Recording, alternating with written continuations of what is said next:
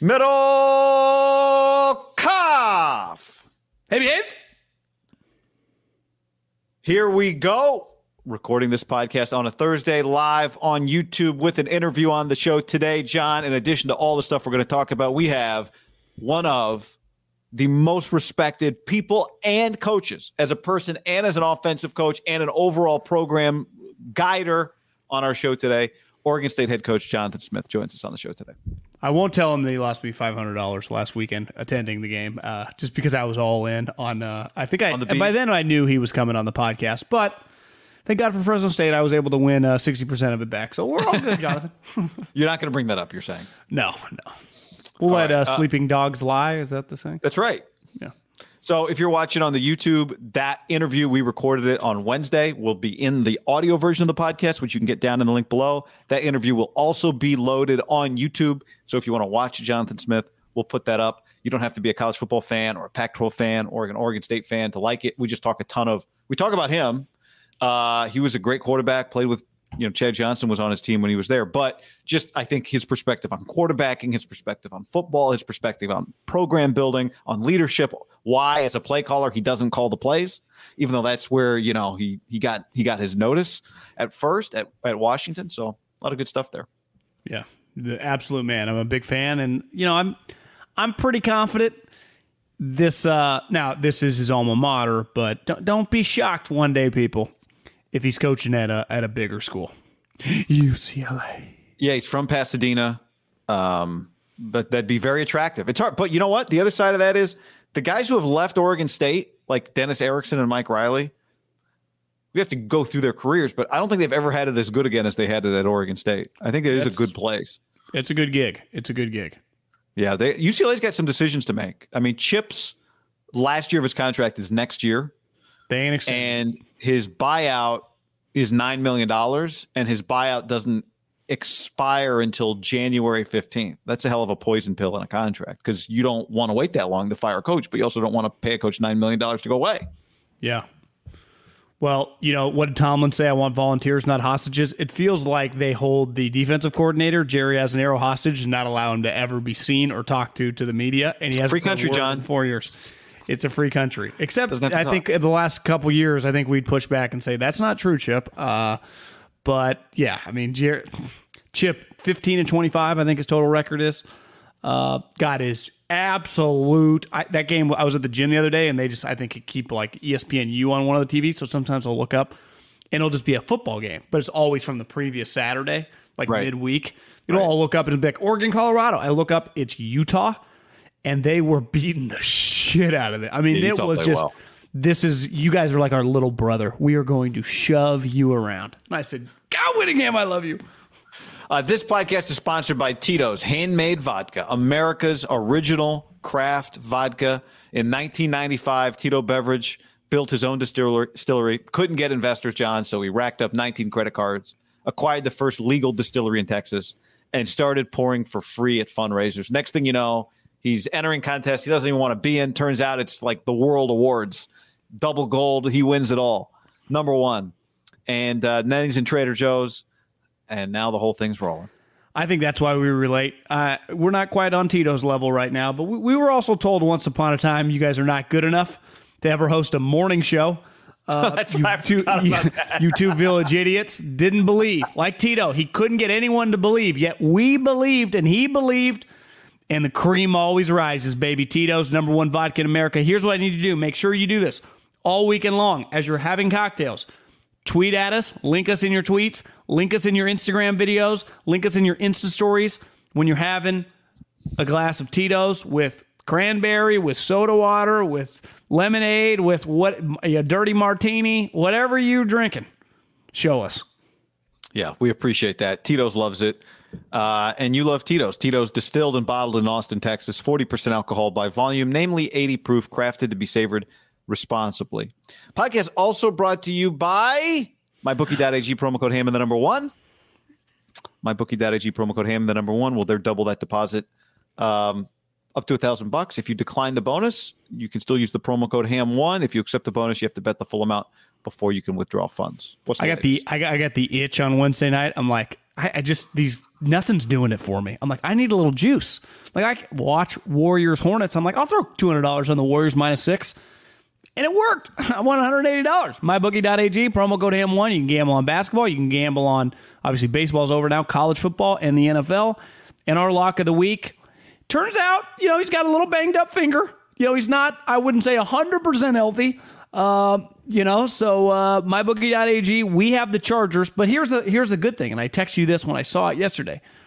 We got them at -1. Chargers, -1 at Philadelphia. Tough place to play, though. I don't know if the fans are huge believers in their squad, but the line now is -2. So that, to me, is a good sign. Like, I think a lot of the sharps saw value. People start gambling on the Chargers.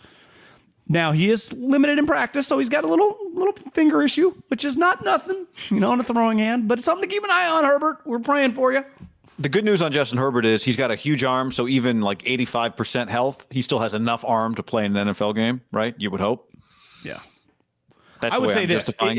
Well, if the Chargers lose to the Eagles, and when we got a -1, so they would have to lose. I mean, worst case, they lose by 1, we're good. But I mean, you lose by several points, they would feel like a team that is just crumbling. Wait, say that again. If the Chargers can't, the Chargers are -1. Excuse me. Yeah. So they cannot lose by any. They cannot lose. Yeah. Excuse me. But if they cannot cover 1 point, so they either tie, right? We're in trouble. Then no one scores in overtime, or they lose. Yeah. It will be one of the bigger stories. Like, everyone was, giving Brandon Staley and Herbert, including ourselves, kind of a reach around. They would all of a sudden be 4-4 and trending in a direction that is. It's one thing to lose to Belichick and the Ravens. It's another thing to go to Philadelphia, a team that looks like a 6-7 win team, and lose. Right? The Chargers need this win. A little must-win category, guy. There's a few teams out there that we can get into, but there are a few teams out there, and I think it's happening. I mean, it happens in the NFC, but I would say in the AFC there are good teams, teams that look like playoff teams that need to win, right? Because right now the Chargers are the 7th seed at 4-3. I don't think Pittsburgh, who's 4-3, is going to make the playoffs, but there's New England, there's Kansas City, there's Cleveland, there's Indy still out there. Sam Darnold probably not going to play, so that's New England's going to win 5-4. Yeah, exactly. And if Sam Darnold was going to play, New England was going to win. So you think Belichick's losing sleep to him? Yeah, there's the AFC is filled with teams that need to win. You're right. That's a good point on the Chargers. Didn't Sam once famously say, "I'm seeing ghosts," and I'm pretty sure it was against Bill? He was. Yeah, he did. Yeah, he did. But so, yeah, Bill I hated that for him. That he's just a moment of honesty got used against him that way. Yeah, I mean, Bill's caused a lot of people to see ghosts, right? With different random shit going on in the secondary. Absolutely. Do you think Bill would rather see Sam this weekend or PJ Walker? I mean, I haven't watched a lot of PJ since the AAF. He does run around. I do remember his debut this year. He was like 4 of 19 passing the football. I don't think Bill cares one way or the other. I don't think so either. Carlos says Browns or Bengals. That's actually on my to-do list for the topics later in the show today. I want to get to that too because that's another big one.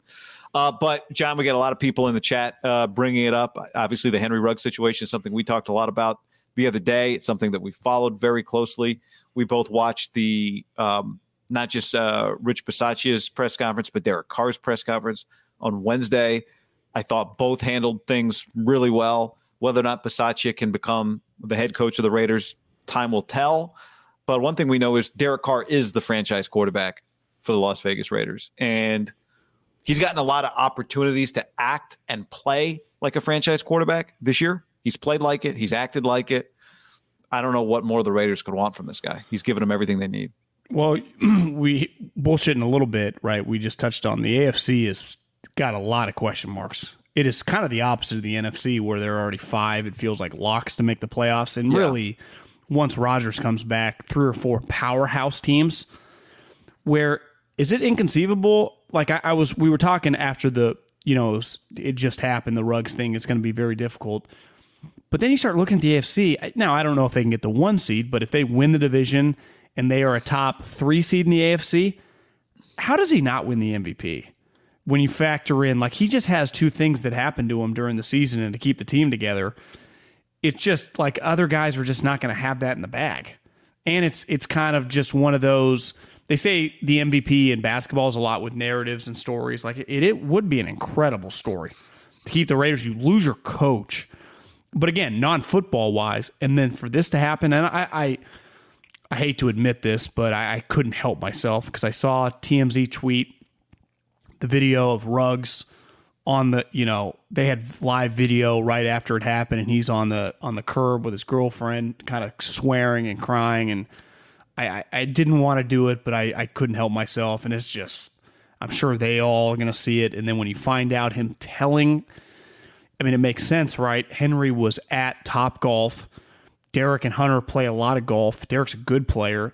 Him taking video, sending it to those guys on a group text, and clearly, I mean, they can just add it up. 3 hours later, 3.5 hours later, this happens. I mean, even Derek kind of, articulated it yesterday. Like, listen, it was a little easier to compartmentalize the last time. This is a little bit harder.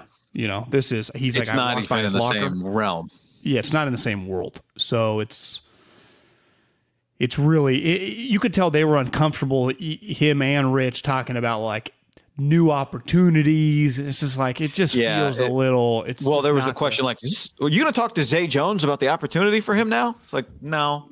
Yeah. No. And even Derek said it. And I think, for anybody, like we said it the other day when we talked about it, like it's weird to be talking about this and football at the same time. And Derek said it, he gets it, but that's what we do. That's what you do.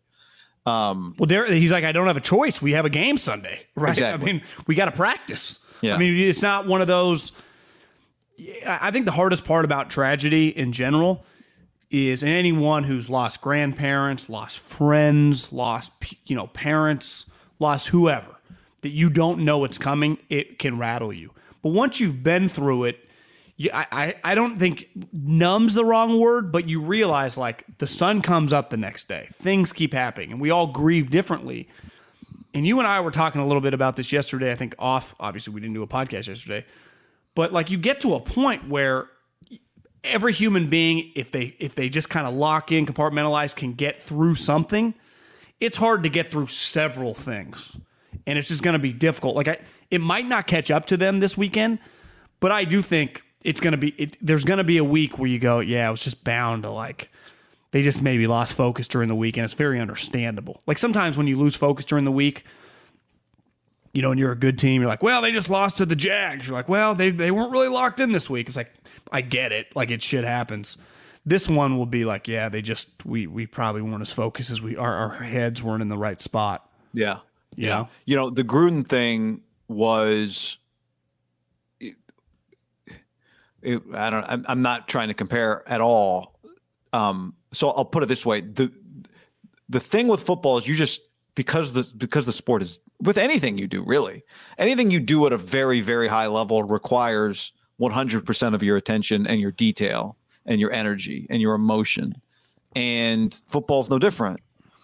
And when something happens that reminds you that the thing that you spend all of your time doing is not the most important thing in the world, when you get perspective, in some ways, perspective is a bad thing when you're trying to do something really hard, because you need to be in your bubble, only focused on that thing. And so isn't it why football coaches often say like, wait, it's election night, right? It's like they know, but they don't truly even care, right? They forget what day, they know the days of the weeks based on like, schedule. Every Tuesday is an off day, but they don't know really what's Thursday's happening. Red Zone day, Friday's third down day, Yes. So when something happens, this horrible, that brings a perspective, and this kind of perspective, it makes football hard. And that's where you just go back to Derek, who is, I thought he said some things that not everybody could say. Like, I think for some people it'd be hard to say, know what? Saban said some similar things about I think what you're going to say. Sorry to cut you off. No. I wish I'd watched Saban, but just like, not anybody can feel comfortable enough to say, you know what? Henry's the one that did wrong here, but I still love him, right? Which is what Derek said. Yeah. You're going to get some of the, well, how could you say that? What about the person that died? And you're trying to capture everything. And I thought he did a really good job of that, while being that story rattled me, as it makes everybody. And I don't know any of the involved people, and so he's handled it really well. I think back to your point on, or were you going to say something on that? I was just going to jump to it. No. The MVP portion of this is, even without any of what's going on around them, who are the MVP candidates this year in the NFL? Derrick Henry out, Lamar Jackson, Brady has 25 touchdowns, and Kyler. Matt Stafford's 22-4. His team might be the 1 seed. And I'd say, Derek, from a football standpoint, is he's matching up with all those guys. Yeah, right? Here, statistically, though, again, touchdowns aren't everything, but like Stafford and Brady have 25 and 22 touchdowns. Now Derek's coming off a bye. He has 12. He has 12 touchdowns. I mean, like Stafford has 10 more touchdowns. Yeah, and a better record. But if this team, this team is the 1 or 2 seed in the AFC, his numbers will be there. Back to Henry for a second. Talking to people in the league with him coming out that scouted him, character really high. Talking to people with the Raiders, they really liked him. Like he was, like they valued him. I think when you have someone that you viewed as like this good kid and this guy with this bright future and was kind of coming into his own, and Saban was asked the same thing of like kind of reiterated the message Derek gave of like, listen, this is an inexcusable action and he's going to pay the price. But like, I feel deeply for Henry, his life being ruined, and his family. He has a young daughter. Like we were talking a lot about Dante Stallworth when we did our podcast on Tuesday, because everything was kind of fresh and the information was coming in. As the information came out, it shows there's nothing in common. Like Henry Ruggs is going to do 10, 15 years in prison. Like this guy's going maybe away more for a long yeah. I mean, because we're talking about multiple, like the Class B felony for the DUI, illegal firearm. I mean, there's so much shit. Right, is just one thing. There's driving 156 miles an hour. The other thing is the video I clicked on that I'm not proud of is the visual in the background of the burning car and her being in there with her dog. Like there's you just don't come back. Stuck. It's over. Right. That detail. Yeah. His life is over. People tried to get her out, but she was stuck. And this is self-inflicted, but it's just, if you know someone and you're close with them and you think they're a good person and then they ruin their life, that gets back to what I was talking about. It just would rattle you. And Derek's not alone. I mean, there's got to be other guys in the wide receiver room, his coaches. I mean, it's just... So his stats, maybe back to the MVP conversation, don't have to be quite as close, but he's pretty far off. Like if he throws 30 touchdowns and some of the other guys have 50, but they go 12-5, like would that be enough? He might have to get a little higher. Probably not. Yeah. But I also think it's, and they're probably a little more inclined to run it, even with the new offensive coordinator. I mean, their second best offensive player beside their quarterback, it's Waller and Jacobs. If Jacobs healthy and now that Drake looks good, you should run it. They don't have a great pass blocking offensive line, so I think it's a little easier to do that. They have a lot of tight ends. And now without Henry, maybe their passing game is just going to be a little like one thing Derek said, he's like, listen, I've never seen a guy practice harder than Zay Jones, but part of him practicing hard, Henry got every rep. Like he practiced like scout team and doing other stuff. Like Henry got the main reps, every single one of them, unless Henry got tired. So from a football standpoint, like there is just, a big drop off between Henry Ruggs and like if this doesn't happen, there's not a soul involved in football that would take Zay Jones over Henry Ruggs. Like there's a huge gap, right? Yeah. And that's no indication on like. Turns out Zay Jones like a solid backup. Rich was talking. He plays on special teams. I mean, Henry was a top. What do you say? Like immediate 3 deep threat in the league. If Tyreek still won, he might be. Yeah, I mean, he'd become one of the top big play receivers in the NFL already this year, and probably could get better at it. I just listen to you talk. I think Derek Carr's having an MVP season, whether or not he wins an MVP. Right? If this team is somehow able to, what he's worth to that franchise. Yeah, I agree. When they come to him when they go to Mark Davis with the contract negotiation, it's going to be hard to argue on paper what Derek Carr is worth to the Las Vegas Raiders. This isn't the first. This is the most devastating in the line of things that he's had to deal with as the Raiders quarterback. It's different from all the other things. But the list of things that he's done as the Raiders quarterback and gotten better as a player, whatever it looks like this year, he's having an MVP level season for that franchise. Did you see him talk to like these little kids on their podcast that looked like he had them over to their house? You know, I only saw it just as I just literally got retweeted in my timeline. Yeah, he reiterated, like, the kid asked him, you know, you've said before you would only play for the Raiders. Are you really serious? He's like, I'm dead serious. I don't think he's joking. He's like, I've already made so much money. I'll just play golf. Like, I don't want to play anywhere else. Now, if push ever comes to shove, you actually have to make, like, you're going to retire from the NFL when you're playing really well if whatever so-and-so team wants you that actually is pretty good. Like Sean Payton's on the phone with you. Like, Derek, I really believe in you, or whatever the situation is. Right. We'll see. But, like, it does feel that he's entrenched himself enough where, one, how would they ever upgrade? And two, like, how would they want another guy that's just passionate about their brand? Like, it doesn't even. He is invaluable to them. An organization that doesn't have that many people that stand up for them. Right. He's invaluable. And if they don't hire Rich, he's really one of the, you know, for some of these open jobs. Like the Broncos job's open. The Broncos job, prestige-wise, it's just they've been more consistent in our adult life than the Raiders, right? They have a lot of money. They're in theory stable, even though their owner, they got some issues there. But, like, they have no quarterback. There's no quarterback on the horizon. Joe Judge gets fired. It's like, well, there's no quarterbacks to draft.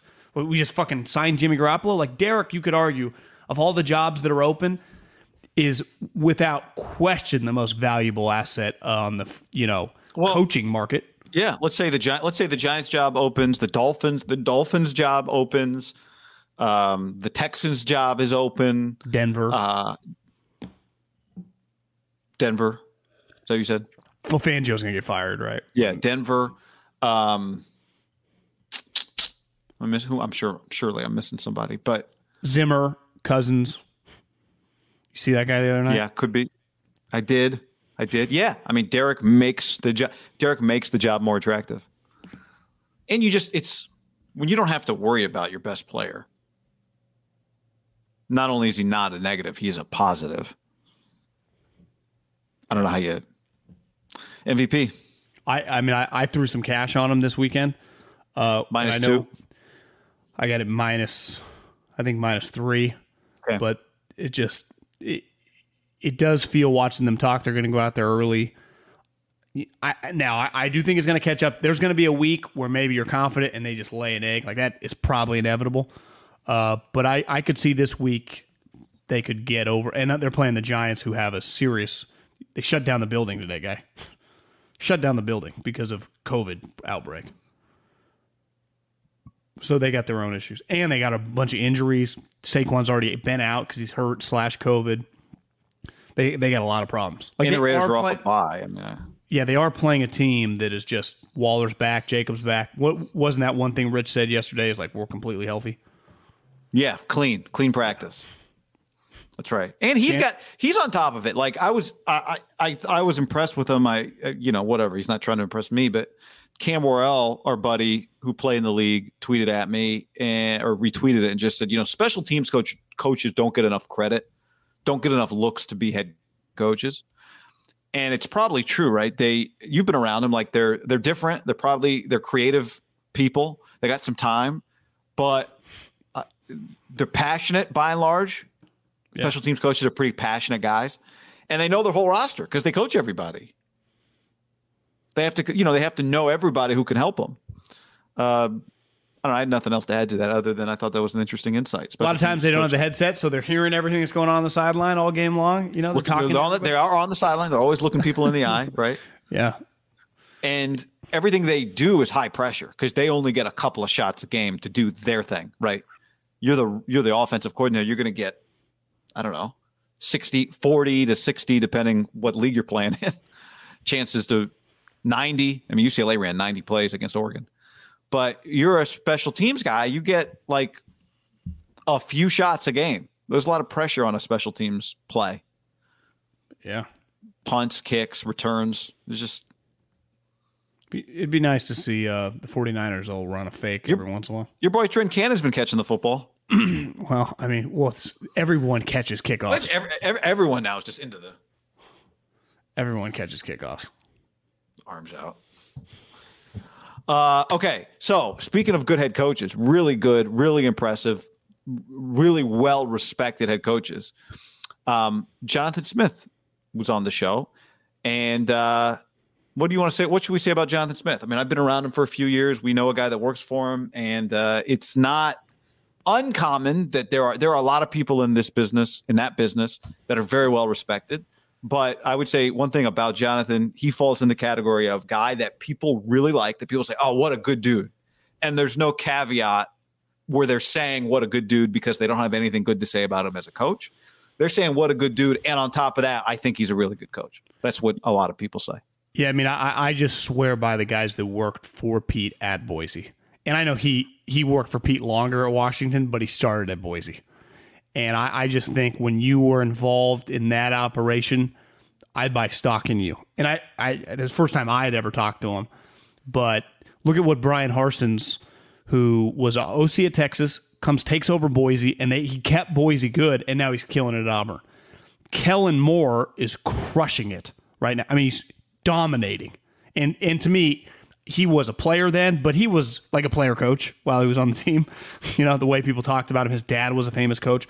Kirby Moore, Kellen's brother, I've been told, who's at Fresno State, people swear by him as like an up-and-coming guy. I'm sure I'm leaving some of them out, but who are names? I mean, these guys they're successful. Pete Kwiatkowski got a lot of credit, even though he was the co-DC at Washington. He's at Texas right now. Has not become a head coach. I mean, Boise guys that preceded Pete, right? There was a line of really good head coaches: Houston Nutt, Dirk Cutter, Dan Hawkins. Of Justin Boise Wilcox, guys. the Boise guy. I mean, Justin I know Wilcox. You know, he's a good coach. I mean, he's a good coach. Yeah, people think very highly of him. Yeah. To me, this is the closest. List. I would say Kellen and Jonathan. A lot of the guys have been defensive guys. I guess Harsin is an offensive guy. Even though when you watch Harsin talk, he feels like a former defensive end or something. He does not feel like an offensive guy. To me, when you talk to Jonathan or you watch Kellen Moore talk, they feel very PD Boise. That's what I think of. Yeah. I'm a huge fan. I want this guy to get the UCLA job, even though I know he loves his own job. But yeah, that would be badass. Yeah, I think he could.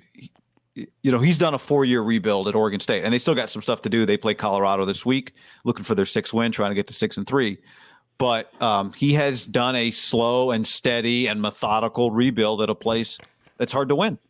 And he's done it. And he came from UW where they were getting 4-star. He's getting 4-star. I think he recruited 3 4-star quarterbacks at Washington, including Jake Browning, who was a 4-star. Didn't he take over the program when Gary Anderson, like week 2 or 3, just quit?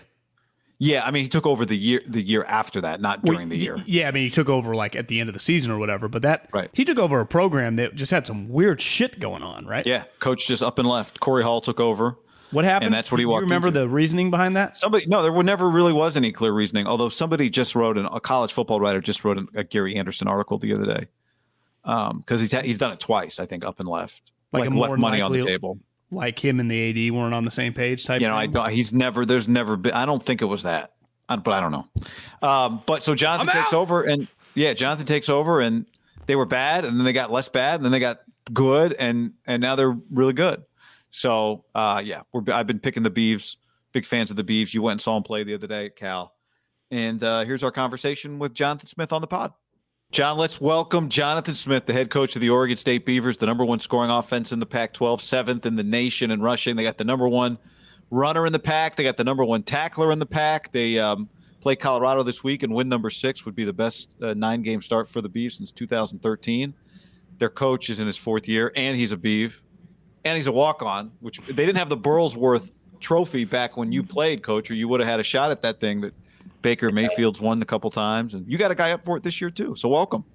Yeah, thanks, guys. So you talk about that. Jaden Grant, I think, is up for that. And he's worked real hard. And, yeah, he's a good one. And we feel like we got some good things going. We got another big game this week. You know, what's when we see, I mean, you're a younger guy, young offensive coaches, I would say in 2021, we think passing the ball. But in the NFL, I mean, in our backyard, Kyle Shanahan and all his minions throughout the league are run-first guys. It seems like do you consider yourself a run-first offensive coach, or is it just the personnel that you have at the school right now? I'd like to think it was run first, and some of the background that I've done offensively, we do want to find ways to run the ball. Didn't always do it exactly the same way. I will tell you, Brian Lingering heading up our offense, and he's been about running the ball and complementing that run game with some play action pass and formationally. And so we feel like we have established an identity. Each year we've been here kind of building toward an offense that can score a lot by running the ball, and Brian's doing an awesome job with it. And each year gotten better on defense. I think that's the thing that has really stood out, right? When you got there in 2018, Oregon State was 129th in defense, 46 points a game. You guys are 26.5 points per game now, 20 points better. It's gotten better every year. Are there ever times when you're building a program the way you've been doing it that you wonder, like, is this working because the road is long? Yeah, it's not easy. Like you mentioned in that, at where we started at for year one, having really the confidence enough to know that you feel like your approach is correct, the scheme you're implementing will work when you're not seeing the immediate success. And that's why I appreciate our staff. We've had some great continuity on our staff, tried to establish things year one that we would build off of, and it's played out that way. I think schematically, offense, defense, special teams, we're doing similar stuff year 4 that we were doing year 1. I didn't know much about your personnel coming into the season. I remember, I think you guys, late at night, you played USC several weeks ago, and your running back, B.J. Baylor, I just went, holy moly, this kid's a player. And I texted a guy on your staff, and he told me the recruiting story. Maybe you beat out Liberty or whatever school. Part of the cool part about, being the head coach of a program like yours is you're not always getting the 5-star guys. I mean, you were getting some diamonds in the rough, but then you produce them into guys that potentially have an NFL future. How good is this guy, and what was his story from a recruiting standpoint? Yeah, BJ is a good player. BJ's been here. He was here before I even arrived. And so you asked the recruiting story on him. I don't totally know. I just know he was in our program. I give him a bunch of credit because in this day and age, it's not easy to kind of have to wait your turn.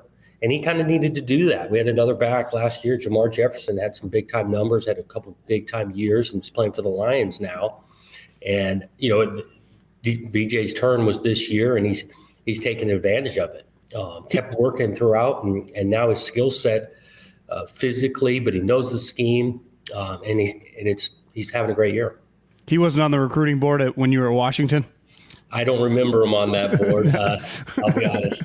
How did you get, when you were at Washington, how do you recruit? Do you recruit regionally? Do you recruit positionally? What do most people do? How do you guys do it? What we want to be in the Pac-12 footprint, heavy amount. We're never going to say no if we have some type of connection across the country outside of that. The majority of our stuff's going to be in the footprint of the Pac-12. We've had some success in Texas. And again, some of that had come from a connection to a coach. And then we've gotten into similar schools after signing a guy or two. We do have areas for our coaches, but then the position coach becomes the lead recruiter on that, and then I try to complement that as the process goes along.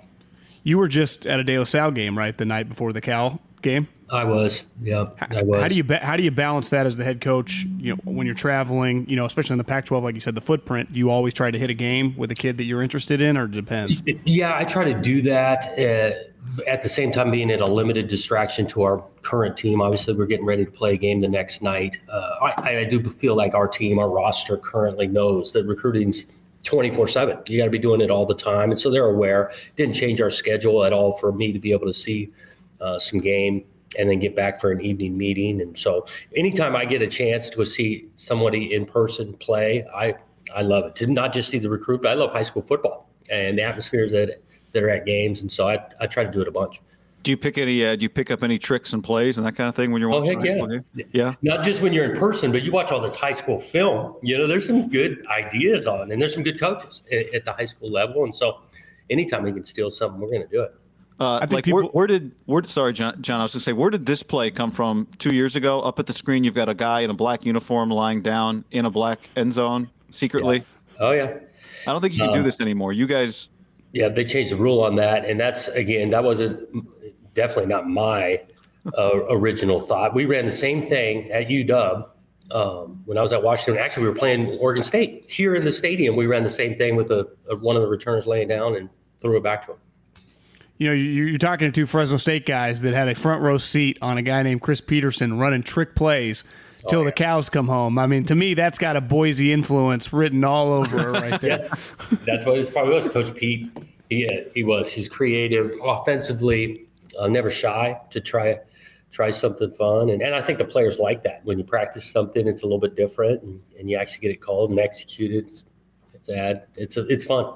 How did you get connected with Chris Peterson to Boise? You were at Idaho, Montana, and then Boise. Yep, I was at Montana at the time. I had known Coach Pete not well, just kind of met him because he was actually the receiver coach at Oregon when I was the quarterback here at Oregon State. And we had a mutual kind of friend. But it was a little bit out of the ordinary. I got a call when I was at the University of Montana. They were looking for a quarterback coach, and went down there and interviewed and was obviously fortunate enough to land the job. And then he's made a huge impact on my coaching career and philosophy, spending 6 years with the guy. You know, I don't think you're alone, but is it safe to say that going to Boise State changed your career? Oh, yeah, without question. And you know, Boise was a great place and program, but ultimately it was really Chris Peterson, that staff, changed it. I learned a bunch. Got exposed to, I think, some elite coaching and culture building and vision by him, and that's really put an imprint on me as a coach now. I remember Bruce Feldman wrote a story about him, and this is a question about offensive coordinators becoming head coaches a few years ago. And one of the things I think he said was that he was a little hesitant to take over the head coaching job at Boise because all he ever wanted to do was just draw plays on napkins and call plays and be left alone. So then, you become a play caller, then you get a head coaching job. And what do you try to hang on to play calling? Like, what do you do, and how do you let it go? And how does that change your enjoyment of the game? Oh, yeah, it changes it quite a bit because I don't call plays here. Brian and that offensive staff contributes a ton to the plan, and Brian calls the plays, and I'm due. There's times I miss it because I really enjoyed that part and being able to just kind of focus in on game planning and thinking through when you're going to want to call plays and that. I just felt like when I did become the head coach, to give it my best effort, to do the best job I could as a head coach, I couldn't hold on to that part. And so you got to try to surround yourself with some really good people. We've been able to do it, and those guys on offense have been doing a great job. And so I stand on the sideline and watch it. How do you make the Yeah. Do I miss it? But you miss it a little bit. Oh, 100%. And Brian knows that, but yeah, 100%. How do you, when you have the offensive or defensive coordinator, the head coach is that side of the ball, is it incumbent on you to make that guy feel secure, like you're not kind of overlording him, but also you are the boss? How do you? I'm fascinated. How do you balance that? For a couple of Fresno guys, so I think Jeff Tedford had as good an insight on that, because I asked him about that kind of thing, and he just said, either you're going to be in it or you're out. Don't occasionally pop in. When you walk into the room, it changes the dynamic, and so I try to create some space for him. I try to give them some ideas once in a while, but really emphasize that they can choose when they want to use them, just because the head coach is saying it doesn't have to be in the plan. And it's been great. Me and Brian have known each other for a long time. Sometimes he wants some feedback, and I'll give it to him. But I don't try to be 1 foot in, 1 foot out, really letting those guys come up with plans. Was that with Pete, with you, also at Washington? How was that relationship? A little different? No, he was great. He really was. Because I asked him. I wanted him to be around because, let's face it, he's pretty good, He's good at it. Yeah, he's creative. And so, no, he was great to work for. He'd throw ideas at you. He'd see trends in whatever we were doing or a particular player and saying, hey, I'm not seeing it the same way you're seeing it. And so he was awesome to have input pretty consistently. You guys had an offense. Oh, go ahead, John. Yes. No, fire away, guy. I was just going to ask you guys had an offense at Washington that was with Dante Pettis and John Ross in the college football playoff. And like, did it feel like everything you called that year worked? That was a pretty good year. When you had that kind of talent at receiver, but our O-line, we had draft picks at O-line. Myles Gaskin was carrying the ball along with Levon Coleman. Jake Browning, the quarterback, was just a winner, decision maker, accurate. So yeah, those were some fun times. It's almost like you got to appreciate that stuff when it's going on, because you're getting this coach's mentality. It's like, oh, on to the next week, and we could have done this better. We scored 48 points, but we could have done this and that. I wish I would have enjoyed that a little bit more on the week to week. At the end of it, yeah, looking back, it was fun.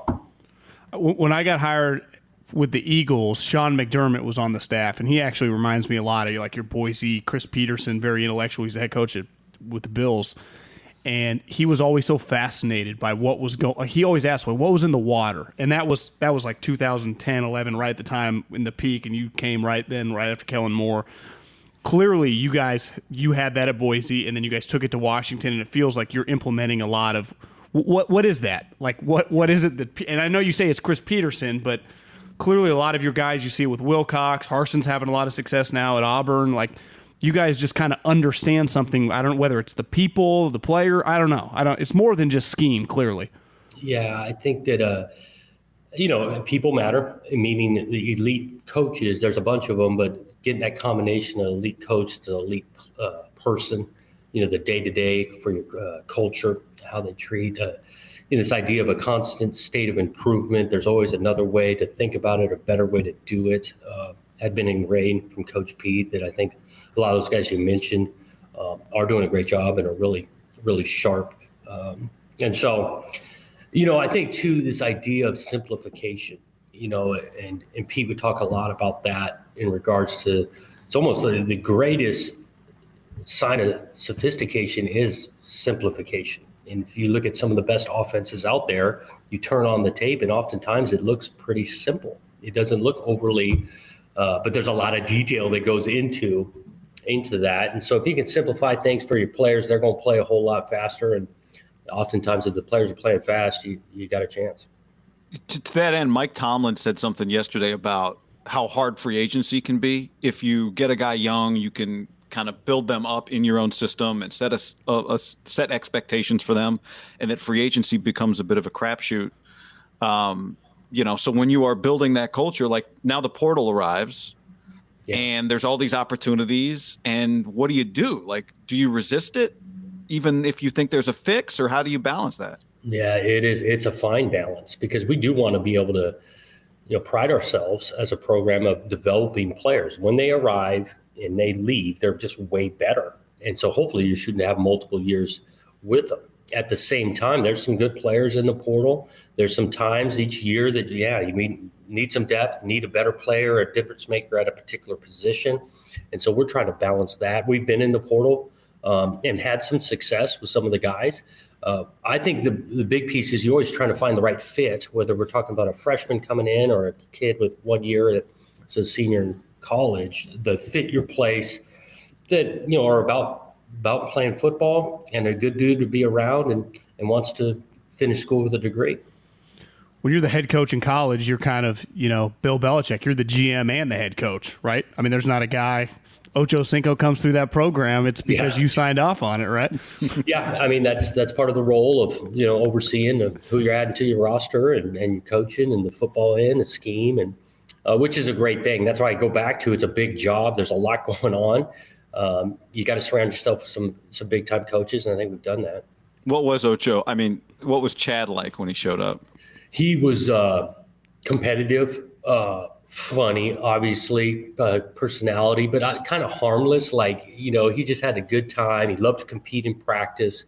Always thought he was open every play. Tell me if he didn't get the ball, it was like I was wide open. And he's done really well for himself beyond just playing.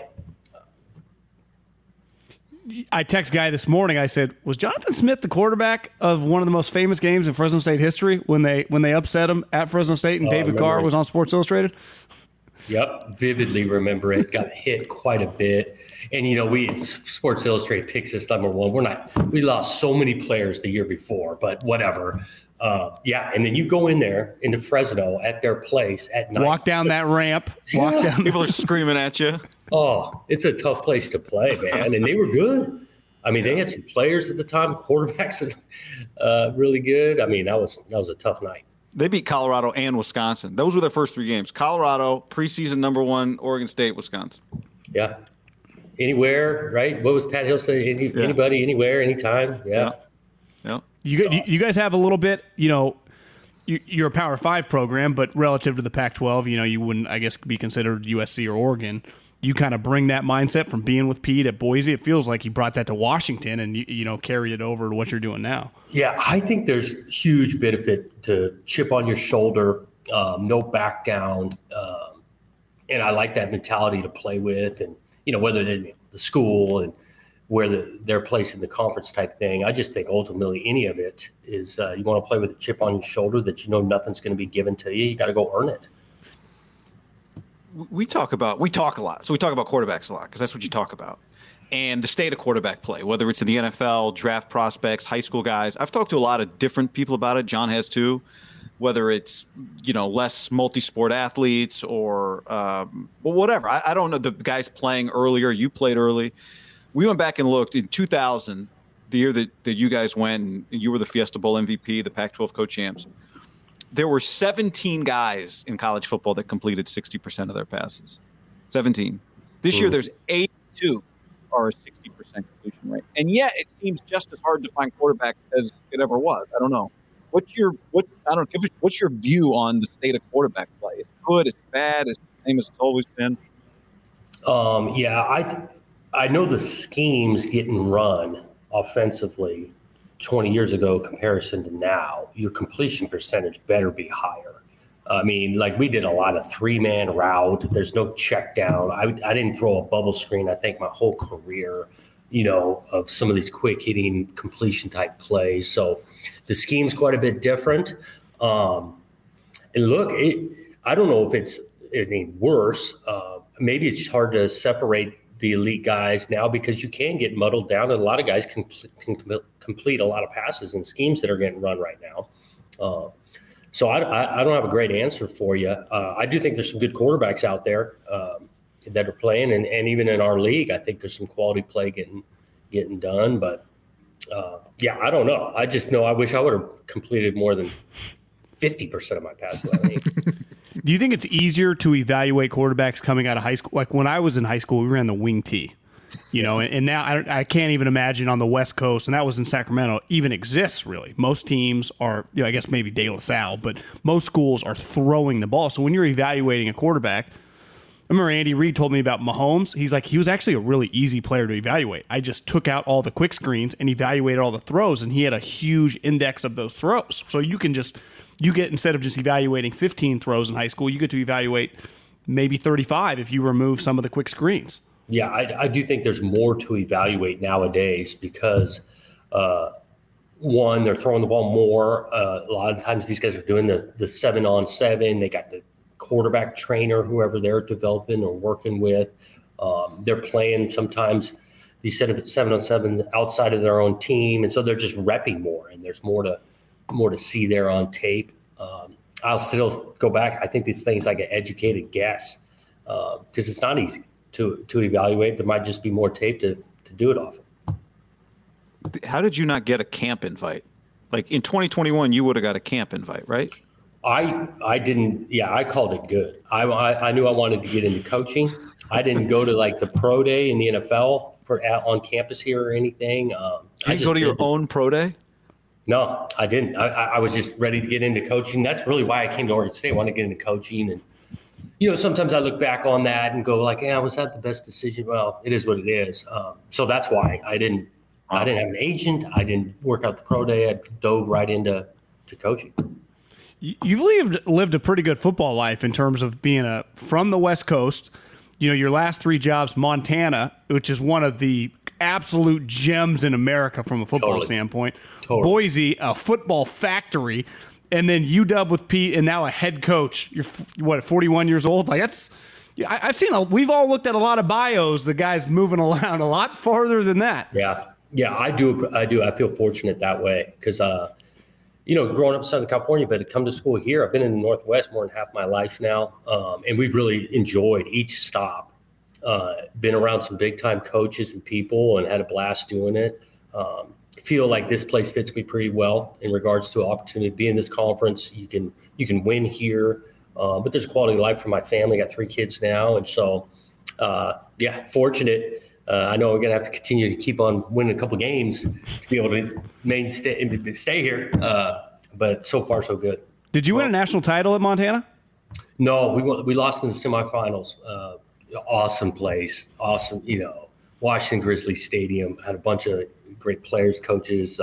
Won the Big Sky, and we ended up losing the semifinal to Sam Houston.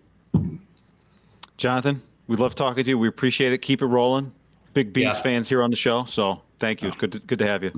Good luck, man. I appreciate you guys, man. Well, next time I'm in Fresno, what's it called? The Dog House? Is that where Tri-tip sandwich. Yep. Was there when before recruiting went dead for COVID. I was out there. God, I got to get back there. It was good. John, let's take a moment and tell the people about Overland. Overland.com/ham, where you can get deliciously comfortable and well-made, they're not edible, slippers for your feet. What a gift. What a gift to you or a gift to somebody else. I'm glad they're not edible because I eat them, but I don't have to eat them. I just wear them.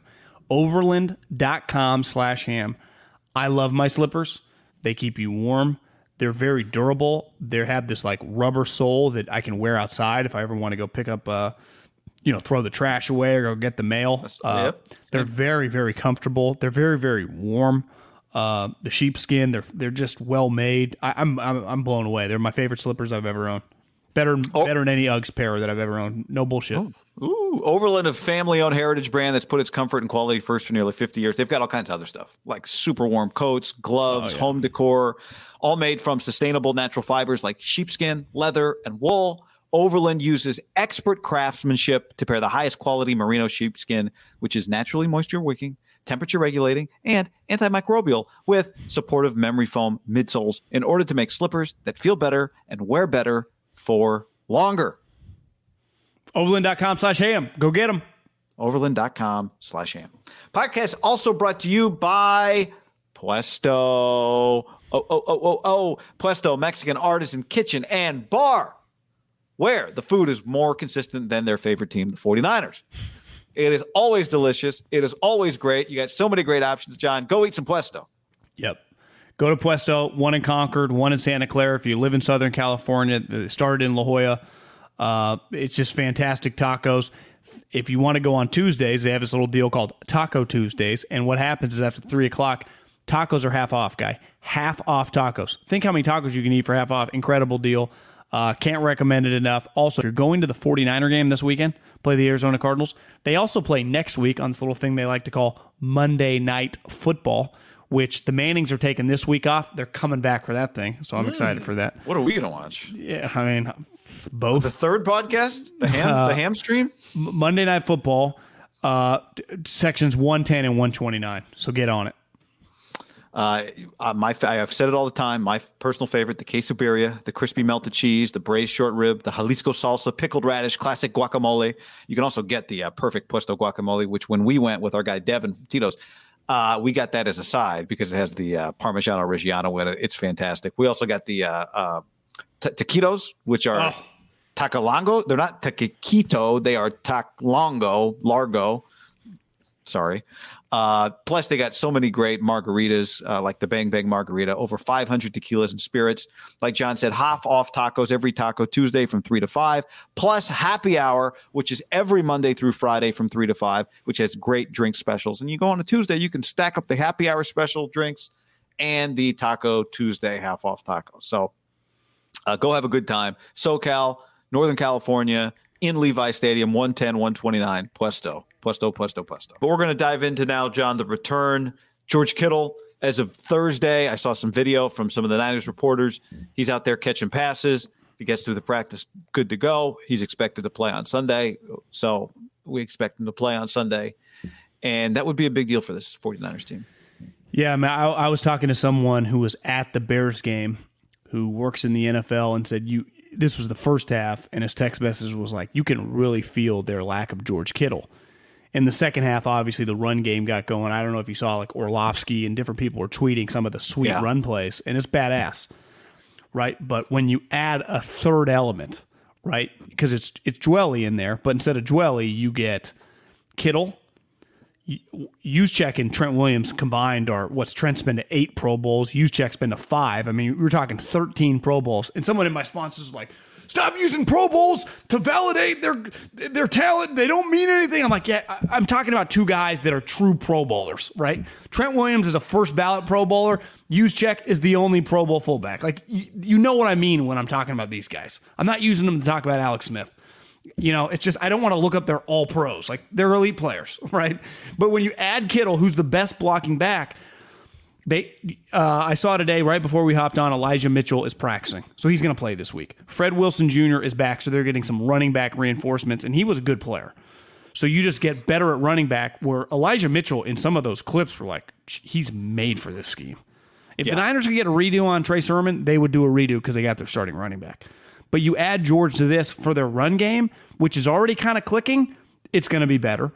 And then, like, let's face it, he's a huge help in the passing game. Even if he only catches 5 to 6 balls on a given game, it's usually like 5 for 70, right? With one of the plays being a 20-yarder, but where he takes a guy for a ride for like 7 yards and kind of sets the tone, and then he does this, scoops his mouth, and the fucking team gets going, right? You just miss his, just his violence, his ferocity, he's just an easy target for Jimmy because he's closer, right? Jimmy can be a little hit or miss down the field, Yeah, and he's big. I mean, we're talking about one of the leading receivers in the NFL. Yeah, right? I mean, he's Trent Williams, Nick Bosa, and George Kittle are the most talented guys on this team. Especially if you factor in, like, people are a little down on 54, who's having, hit or miss season. But I do think it's a little harder when you got bodies all over you, then he doesn't just get to run free. I'm defending. We lose Haberman. I don't know where guy went. Am I on solo right now? Haberman, where'd you go? Guy, where'd you go? I actually just closed the browser. It wasn't even, nothing failed. I just closed it. Anyway, but you got bodies all over you. Yeah, so it's just, you got 3 players, Fred Warner being down, that, you're very dependent on their success, right? When Trent Williams is playing, as you saw those clips, he's tossing bodies. The clip that Orlovsky, that didn't get enough credit, he didn't just grab Roquan, he then threw him to the ground. I mean, it went viral, like Trent Williams is by far the best left tackle in the league. Yeah. Well, Nick Bosa has been an elite, no doubt about it, Pro Bowler this year. Like, you don't even need to look at a box score. You just watch him play. You're like, holy fuck, this guy's everywhere. And that's George. And let's face it, like, he is kind of injury prone now. So we've talked about this earlier. Like, are you confident that he's just got the rest of the season in him? It's just the way he plays, he gets banged up. They have to find a way to just get him to play every week, because if they want to make a comeback on this thing, which they can, because the Vikings, I think, play the Ravens this week. Like, the Vikings could just get knocked out. That 7 spot could be wide open. Yeah. You really just might have to get to 9. Well, and part of the whole, like, Kittle has effectively 2 years left on his contract, right? Like, this is year 2. $16 million cap hit each of the next 2 years. So what you said, like, even though we are talking about it in the mindset of winning right now, winning next week, this guy is also pretty critical, I'd say, to the development of your quarterback. Like, somebody asked me, you just talk about how do you get this team better for the future? Well, one of the things is, and we talk about it all the time, if you're going to have a quarterback, a young quarterback, part of your job is to surround that quarterback with people that are good. Part of the reason Trent Williams is worth the money he's worth, right? Part of what can make him worth the money he's worth is if he's protecting Trey Lance.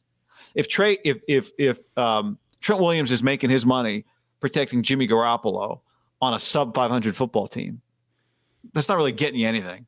But if you're 500 and it's about getting Trey Lance ready for his future as an NFL quarterback, it's a big deal. Like, I would say, looking back, the Raiders spent a ton of money, remember, and draft capital on protecting Derek Carr early in his career, and it worked. Now, Derek's, time goes on. You don't keep Rodney Hudson. You lose guys. it's on him to elevate the team with not as good of an offensive line. But early in a guy's career, and Kittle's the same way. Like, part of what makes Kittle potentially worth his money is if he's there every day for Trey Lance, every day for Trey Lance in the run game, every day for Trey Lance in the pass game. Like, this is part of the next 2 years of Trey Lance's development. Some critical years for the 49ers. Yeah. Is George Kittle being there healthy to help him? Is Deebo Samuel being there healthy to help him? Is Juszczyk being there, right? Is Ayuk being there? I would sign. One thing I would do this offseason, once you get rid of Jimmy's money and you got a little wiggle room with some extra cash, to me, another tight end to go with George. You know, like Zach Ertz, a free agent. Can I get him 1 year for $8 million, $9 million? You know, something like I'm in the acquisition business of some firepower that is closer. Like, I'm not going to go buy an outside wide receiver. I've already invested in that. I'm not saying don't maybe draft a guy in the second or third round, but I am getting another tight end who can help in the passing game, because they are a quarterback's best friend. And who can take some pressure off of Kittle. And take some pressure off Kittle, yeah. Look at the three young quarterbacks that crushed it. Really four. But Lamar Jackson, his best, receiving target has been Mark Andrews. Obviously Mahomes, Kelsey's a Hall of Famer. And Josh Allen, Dawson Knox has been awesome. And even, Herbert, he's got two sweet wide receivers, but Keenan Allen runs routes closer like a tight end, right? And he had Hunter Henry. But to me, Keenan Allen does like he operates like a tight end. He's got tight end tendencies, John. Yeah, he's working guys, Yeah. Yeah, big targets, guys that can help you erase mistakes, imperfection. Exactly. Do you think Tedford walked by Wilcox like, bro, you need some Keenan Allens, bro. Go get yourself a Marshawn. A Marshawn and a Javid Best and a Shane Vereen. Yeah. And a CJ Anderson. And a Mitchell Schwartz and an Alex Mack. Yeah. And a Kendricks brother. Which one do they have? Michael? Yeah. And a Cam Jordan. Like, they had a lot of NFL talent. You want to win 10 games, you need NFLers. Yeah. And Aaron Rodgers? Yeah. And Aaron Rodgers. So anyway, that was short lived. They had a lot of shitty ones too. Yeah, they missed some opportunities. But anyway, that's one of the big things. It's easy to find things to watch for in that game this week, but that would be one of them, John. That would definitely be one of them. I think the Niners win.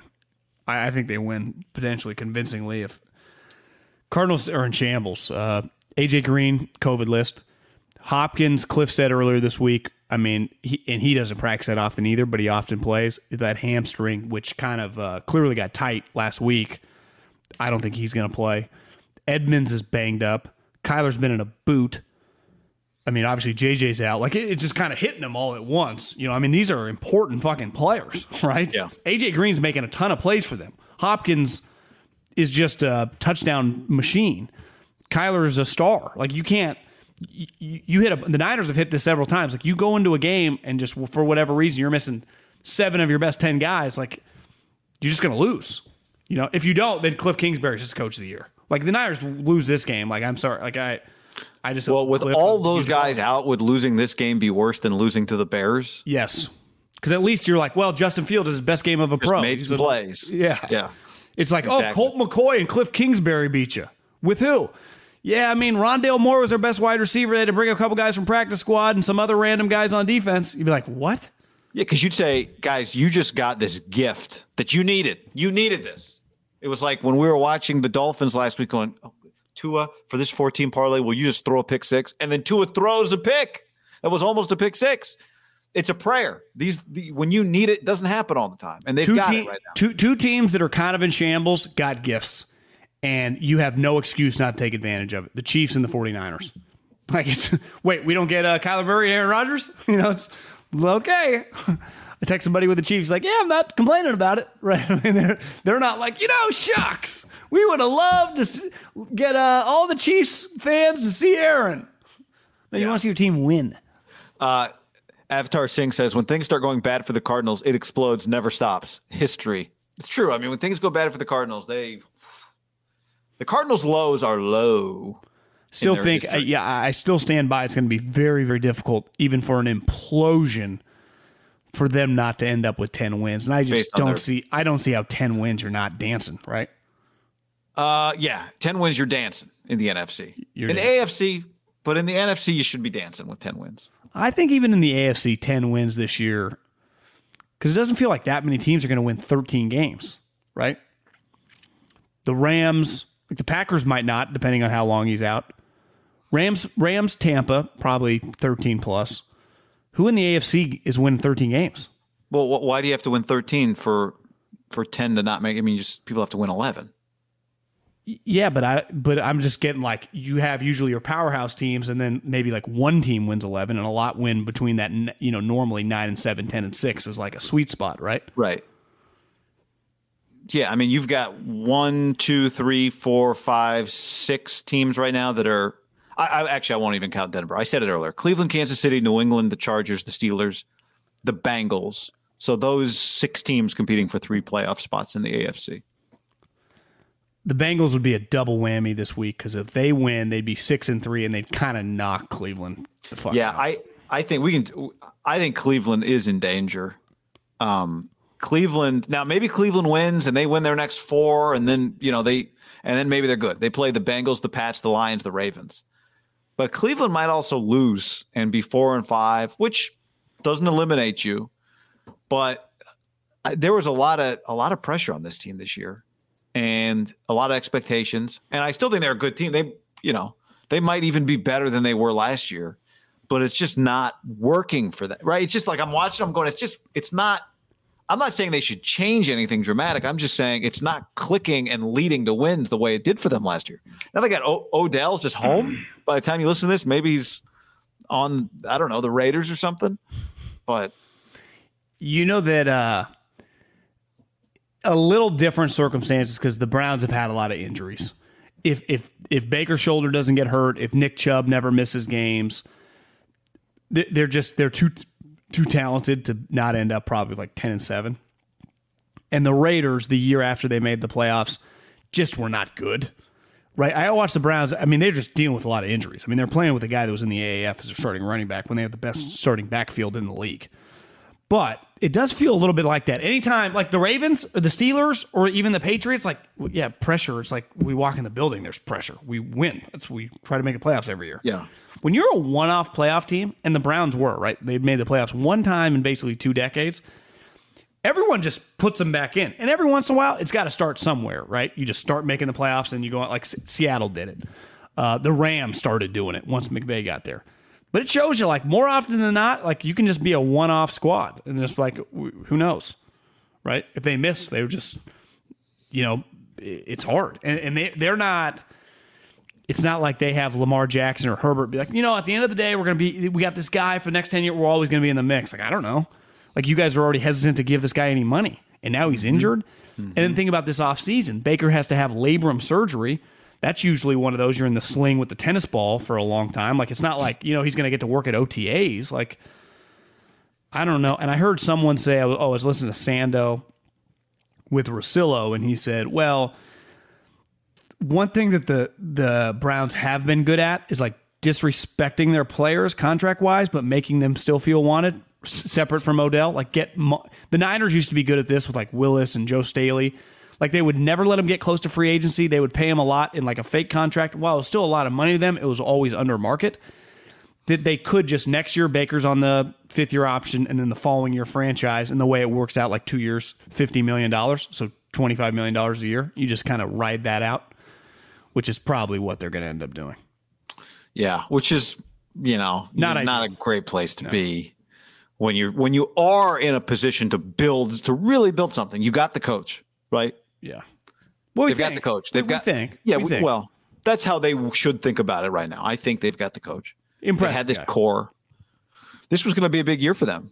It's not done, but they just might lose to the Bengals this week because the Bengals. It's hard to trust. It's hard to trust them, though. I'm not trusting them. I'm just saying they're a fun watch. Yeah. Like, they can just beat you. They can score. Yeah, they can score.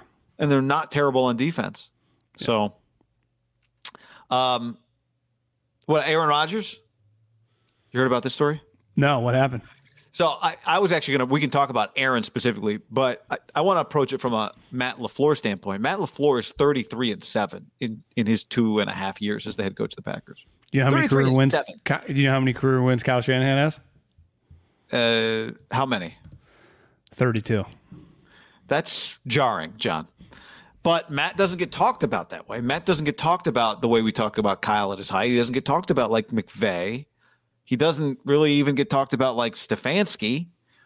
And it's because Aaron Rodgers is his quarterback. He gets discredited for it, which if you're him, you would take it. You'd rather people don't talk about you like a genius, but you got Aaron Rodgers as your quarterback.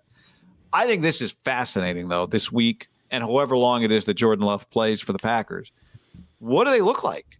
Does Matt LaFleur – because what is Matt LaFleur? I'm not even saying Matt LaFleur needs his respect. I'm saying I'm interested to see what Matt LaFleur looks like without Aaron Rodgers, because one of the tenets of this offense, right, it's like, average quarterback, you'll be fine. And what's Jordan Love? I mean, it has created, like, the Aaron Rodgers story in and of itself is interesting, but it's created this other just pure football story about the Packers that I think is also really interesting. Well, here's the thing. When you evaluate a quarterback that's going to be a free agent or a draft guy, if you were Ole Miss's quarterback, I'm watching you play Georgia. I'm watching you play Alabama. Those are the first two games if I'm a general manager watching you play. If you're a free agent, I'm watching you play the best teams possible. If you're an offensive player, I'm watching you play the best defenses. Jordan Love doesn't get to control who he plays. Like this week is the Chiefs. I just Googled yards passing per game. There's only 3 teams that are giving up more yards per game in the air than the Chiefs. It'd be the Miami Dolphins, who are putrid on defense, Seattle, which has been a terrible defense for years, and the Texans, who are terrible. Then it's the Chiefs, giving almost 400 yards through the air game, 395.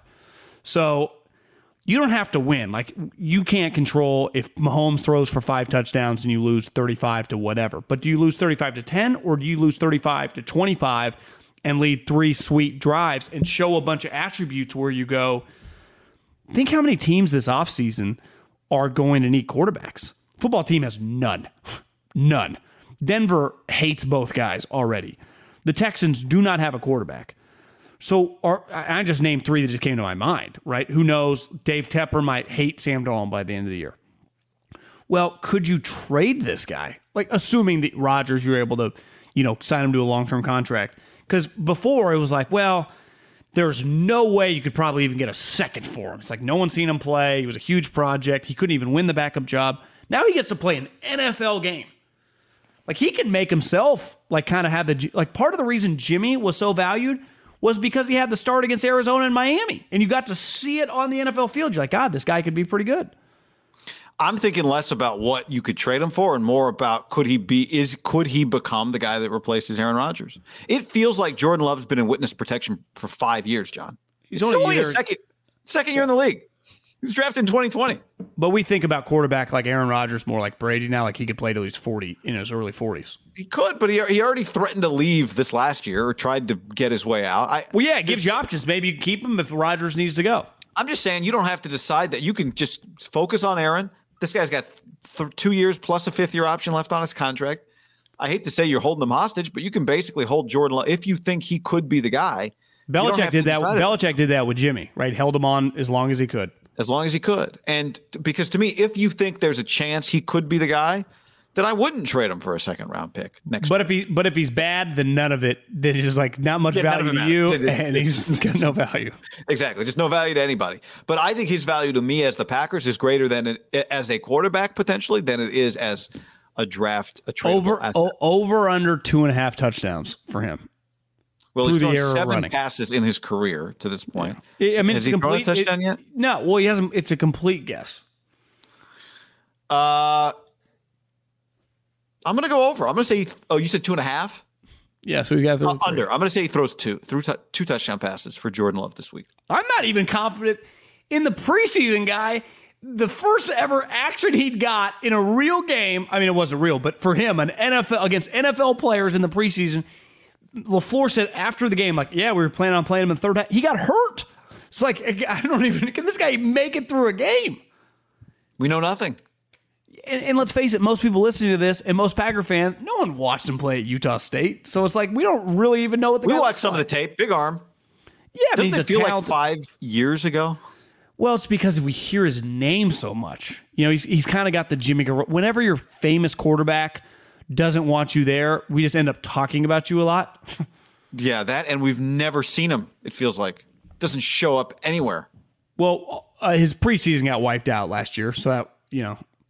Then he didn't even dress last season. You know? That's a part of it. He wasn't the backup quarterback last year. That's right. I'd forgotten about that. That's a big part of it. But I don't know. It's LaFleur. It's Jordan Love. It's Who would you say what's a bigger must win? Chiefs against Jordan Love, Niners against Colt McCoy. Are they on the same level? Like neither team can lose, or else it's going to feel bad. Yeah, they're on the same level.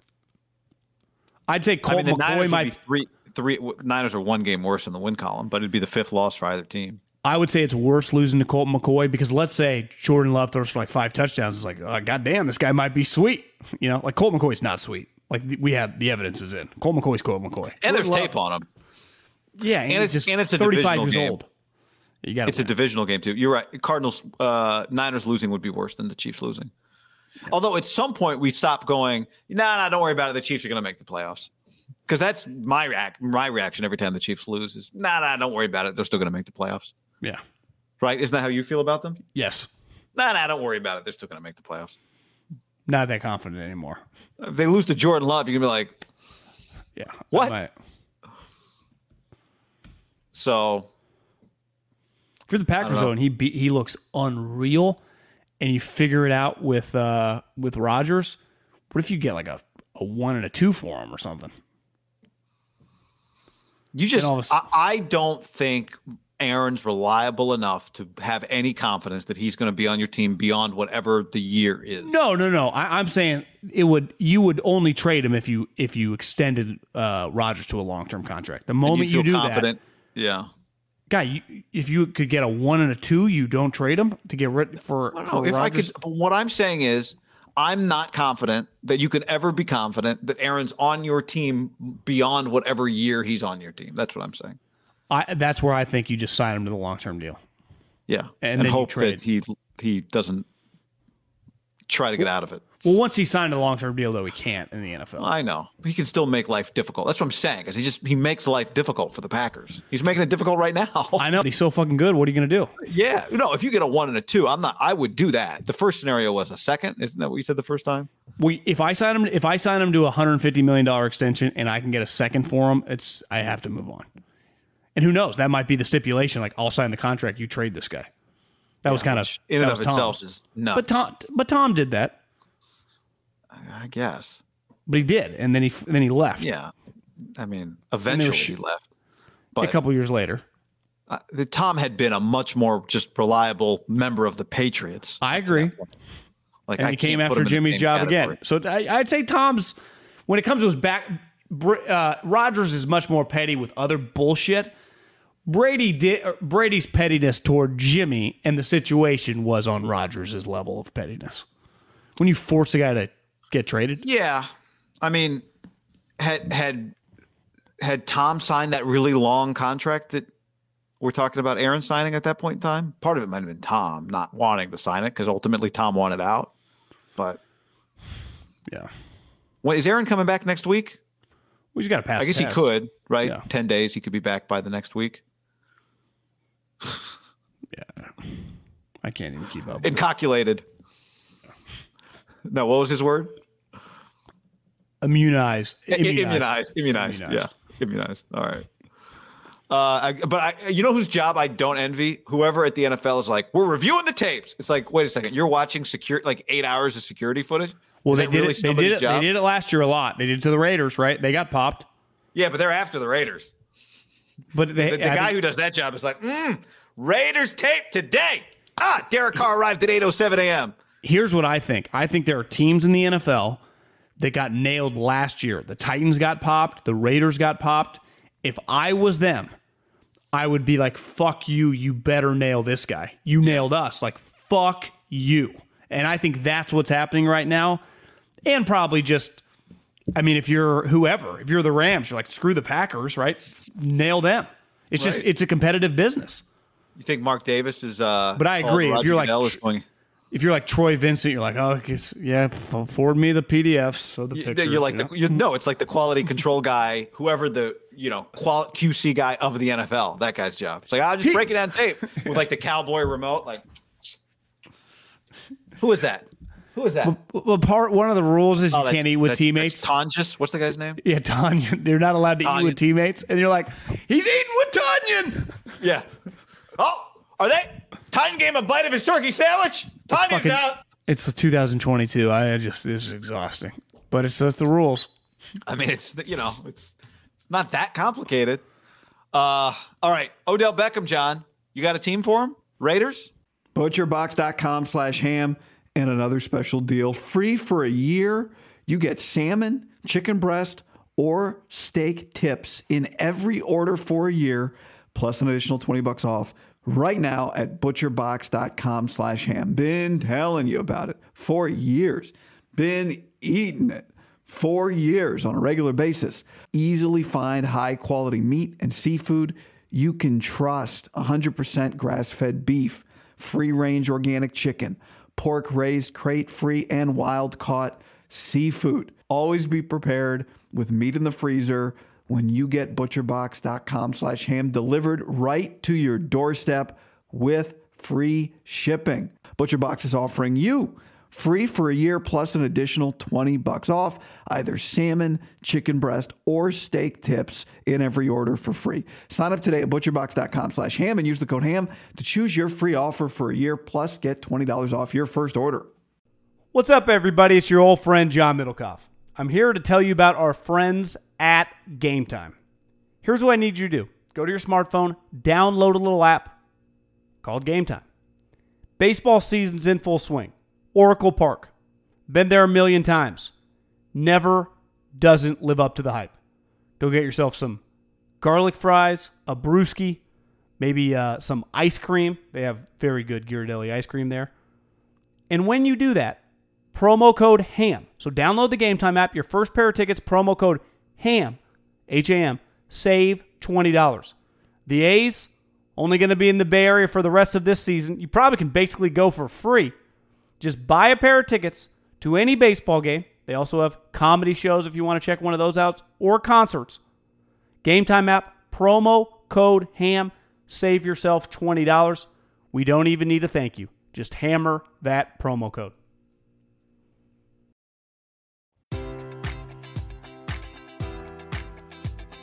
Enjoy all your favorite sports like never before at BetMGM. Sign up using code Buckeye and receive up to $1,500 back in bonus bets if you don't win your first bet. When you register with BetMGM, you'll get instant access to a variety of parlay selection features, live betting options, and the best daily promotions in the business. And with BetMGM at your fingertips, every play and every game matters more than ever. Place your money line, prop, or parlay bets with the king of sportsbooks today. Sign up using code Buckeye and receive up to $1,500 back in bonus bets if you don't win your first bet.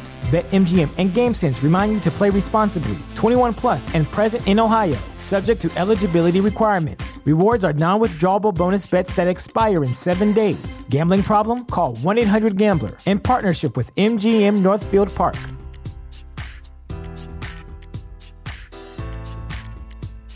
This is the story of the one. As head of maintenance at a concert hall, he knows the show must always go on. That's why he works behind the scenes, ensuring every light is working, the HVAC is humming, and his facility shines. With Grainger's supplies and solutions for every challenge he faces, plus 24/7 customer support, his venue never misses a beat. Call quickgrainger.com or just stop by. Grainger, for the ones who get it done. When you need mealtime inspiration, it's worth shopping Kroger, where you'll find over 30,000 mouth-watering choices that excite your inner foodie. And no matter what tasty choice you make, you'll enjoy our everyday low prices, plus extra ways to save, like digital coupons worth over $600 each week. You can also save up to $1 off per gallon at the pump with fuel points. More savings and more inspiring flavors make shopping Kroger worth it every time. Kroger, fresh for everyone. Fuel restrictions apply. No, he sucks. What was the other team I saw for him? Saints. Saints? I'm where does Odell. he want to be? Maybe we need to ask Odell. Odell, where do you want to be? How about Odell? Just go away. Like, it's over. I'm Odell'd out. Like, he was good once. He's no longer good. He's a pain in the ass. Like, to me, this is like the Browns, the clown show, but this is why is it always something with this guy? It's always something. It is always something. And it's Baker's fault. It's the Browns' fault. It's this guy's fault. Maybe it's just you, Odell. Maybe it's just you, buddy. Now, I did hear someone talk about the video that he was wide open a lot in that YouTube video. I didn't. Did his dad make the cut up, or did his dad just repost it? I think his dad just reposted it. Someone else made it. Yeah, I saw somebody say his dad made it, which to me would be. I assumed it was like Just Bombs or one of those guys on the internet. Yeah, Beckham Sr. That Beckham Sr. made it. I'm like, damn. I mean, Odell, we are coming. What are we in year 9? 2, 3, 4, 5, 6, 7, 8, 9. We're in year 9. We're in year 9. John. That's pretty nuts. When's the last time he had 80 catches? 2016. Okay, now he had 77 and 18, but to your point, I mean, he's had 5,000-yard seasons, but he hasn't had 80. He hasn't had 80 catches since his first 3 years in the league. He hasn't had double-digit touchdowns since his first 3 years in the league, and he hasn't played. He's played 16 games once in the last 4 or 5 years. His first year in Cleveland wasn't terrible. 74, 4 touchdowns. I mean, it's not a great year, but it's not like just a complete scrub. The last 2 years, now granted he tore an ACL, but 23, 17 catches this year. 6 games, 17 catches. I mean, who is he? Brandon Ayuk? He's open, John. No one's throwing him the ball. I'm Beckham'd out. Now, here's what I would not totally discount. Him having like a resurgent year. Next year when he gets to pick his team as a free agent. When he gets to Tampa? Feels like they got a little too much action. Is Godwin going to be back there? I could see that be like a Russell Wilson demand. Like, we don't have enough. It's like, Russell, our best positions are wide receivers. It's going to be Cowboys don't need them. Chiefs? Yeah, Rams? I could see the Chiefs. To me, that would have Andy written all over it. Will you turn him down? Hey, just 1 year, $5 million will resurrect your career. What's he going to do? Say no? Yeah. Hey, guess what I like to do? Throw it, Odell. Those other teams you play on that run it. We don't even have a run plays. Even our run plays are a pass action. Our guy tips it or flips it. I could see him on the Chiefs for sure. I bet he's a Chief. Him and Jackson. Because I saw someone was like, "Oh, the Saints want him." It's like, "Oh, Simeon's going to throw you the ball, Odell? You hate Baker? What do you think is going down?" Their fullback that also plays quarterback's going to throw you the ball? Like, what? The Saints sound good when you say it out loud. Then you're like, "Wait, who's their quarterback?" Yeah, I know. Like, he can draw you some cool plays on the whiteboard, but I don't know if his players can execute them. If I was him and I was cut, I bet the Chiefs would try to sign him right now. Well, I mean, he's going to get cut at some point, right? I mean, you'd think, but who knows? It's kind of already weird that they haven't cut him. How about this, Milkoff? The appearance yesterday by Joe Montana on College Football Live, in which he was quoted as saying, "If I were the Niners, I would have taken Mac Jones. Nothing against Trey Lance, but Jones is more pro-style offense, more used to being in tough situations. Pressure situations. Nothing against Trey." How about that coming up on College Football Live? The producer was like, "All right, enough college questions. Hey guys, let's get Joe. Let's get Joe on an NFL topic, please, and we'll go ahead and tweet that out." I do think in a college football show, you can't always talk about like the rookie quarterbacks from sweet schools. Like, if I went on College Football Live and within the first 5 minutes of something, Mac Jones or Justin Fields comes up, like, we can talk it and it can be pretty smoothly. So, and Mac is a pretty just famous college player based on last year, national champion. I mean, hell, he almost won the Heisman. It was basically between him and his teammate. I do wonder if Joe sees a little of himself in Mac Jones. I got to think that's a part of this, right? But, I mean, now he might be – nothing Who Wally is pipped decided. him. Trey Lance, right? That version of runaround guy. He probably hates runaround quarterbacks. And who does Steve Young like? Trey Lance. So if you're Joe Montana, you're not pounding the table for Lamar Jackson types. You saw every day like, oh, I don't give a shit. This guy can run. Think how many times people told him, oh, this guy's more athletic than you, Joe. He's going to take your job. Yep. And just like that, but throwing the football in with accuracy is the most important part of the job, right? He's thinking about what Bill Walsh told him: throw a catchable football, throw it in front of the guy, or hit him in the hands, whatever Bill Walsh's quote was. But that's probably a part of it. And here's the other thing about this: is this competition, or whatever we want to call it, between all these rookie quarterbacks, is going to play itself out. It has not been predetermined that Mac Jones doesn't turn out to be better than Justin Fields and Trey Lance and Zach Wilson. Hell, maybe even Trevor Lawrence. Their careers are in front of them. It's happened before, right? With a guy like Trevor Lawrence not living up to the hype. Probably more often than not. There's been a lot more Trevor Lawrences that turn out shitty than Peyton Mannings that turn out to be Peyton Manning. Because the top 10 quarterbacks still include Elway, Marino, right? Steve Young, who am I missing? Favre, like this. I mean, all these guys haven't been bumped by. We've had fucking quarterbacks drafted every year for 25 years. Yeah, Steve came in the league in the 80s. And Brady and he feels like a. I know, and Brady was a 6th-round pick. So a lot of first-round picks are not just a lock. Yeah, a 6th-round pick a long time ago. 21 years ago. So, yeah, I mean, I don't. Joe's not nuts. Now, I think what we always remember with these things is how it turns out is different than how it feels on draft day, and there's a value element to it, right? Like if the Patriots could do it over again, would they draft Tom Brady first overall? No, they got him in the 6th round. You wouldn't draft him in the 2nd round or the 1st round. You'd take him in the 6th round. But the value of the day, right? What the ceiling was, part of it is, well, what was Mac Jones's comp? People are like, oh, it could be Brady. It's like, all right, I'm going to need another comp. It was Cousins. Yeah, or Pennington or whatever. Actually, his arm's better than Pennington's. But here's the thing. Even if his comp is Cousins, he's actually not Kirk Cousins. He's a better athlete. He's McCorkle. I'm just saying he's McCorkle Jones. He's Mac Jones. He's not Kirk Cousins. And we talked about this the other day on the high end for Trey Lance. If he's really good, no one's going to be like, yeah, but he's not as good as Josh Allen.